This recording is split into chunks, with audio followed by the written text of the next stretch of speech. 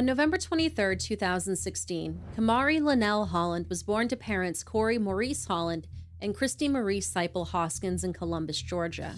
She was an adorable little girl with a huge smile and a head full of curly blonde hair. Corey referred to his daughter as his little princess. In fact, that is exactly what Kamarie wanted to be when she grew up. At the time of our story, Kamarie was living with her dad and her little brother Corey Jr. in Phoenix City, Alabama, but would occasionally go and visit her mom on weekends in Columbus, Georgia. These visits were supposed to be supervised.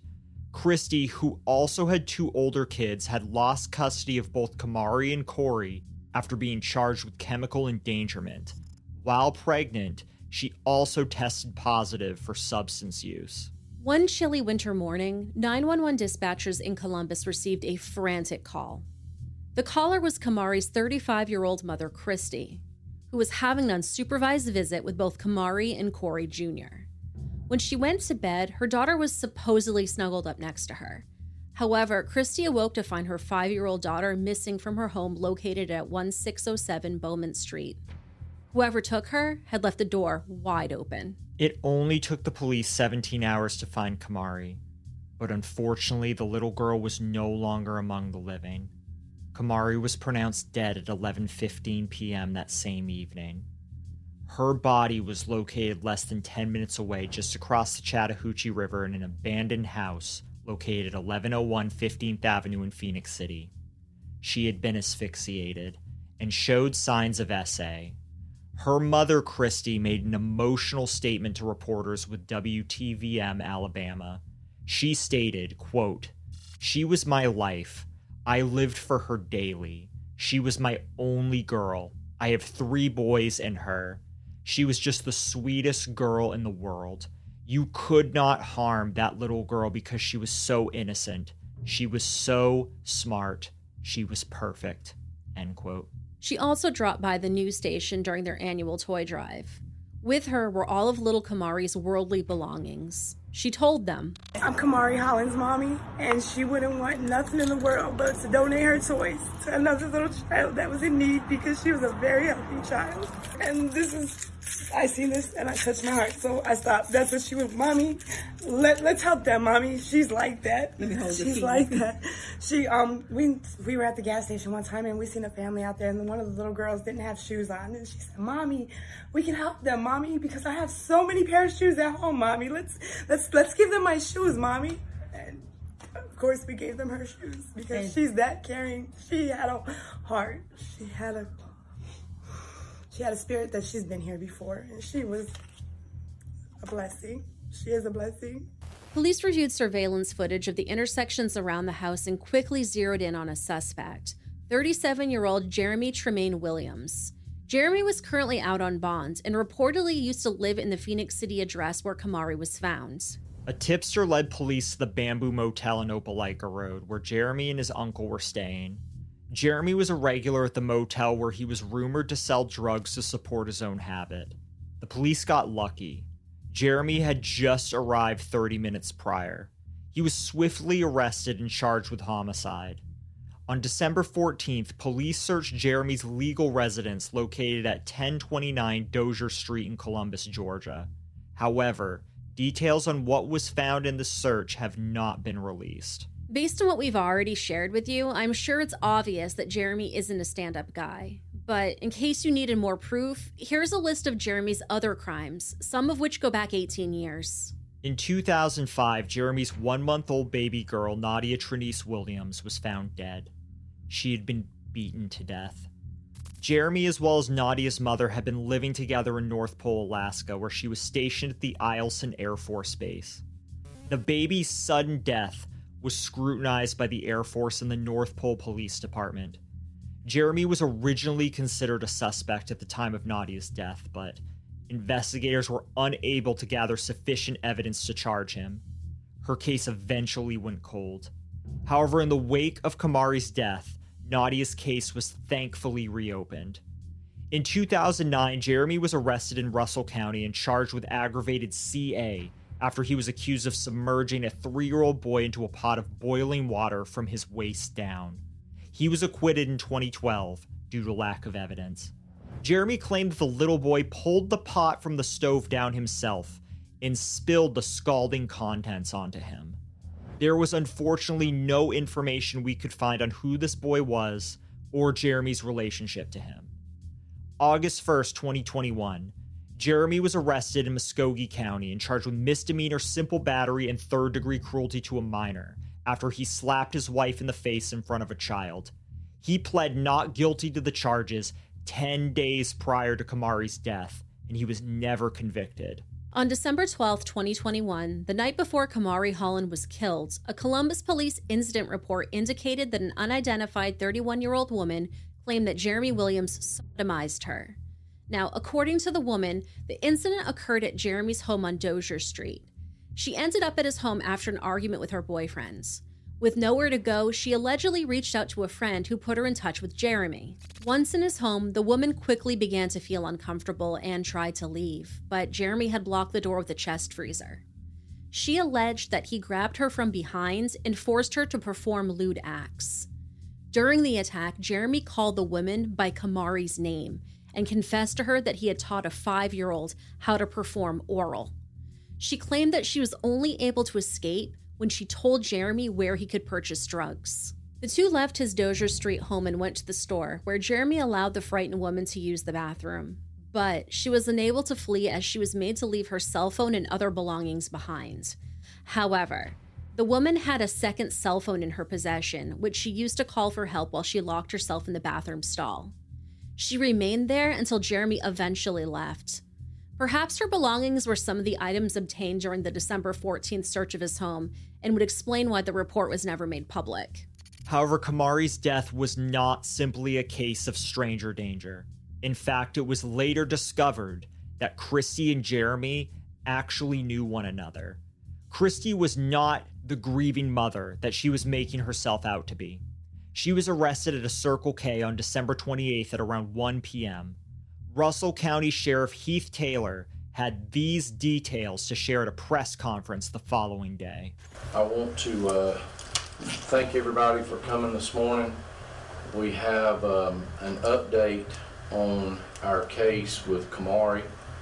For the last several weeks, the Sheriff's Office here and the Columbus Police Department and Muskogee County Sheriff's Office has been working continuously on our case against Mr. Williams, and yesterday afternoon at around 1 o'clock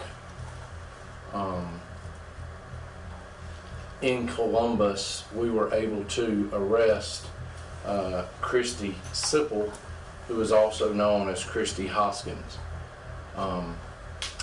She was arrested there at the Circle K on Victory Drive.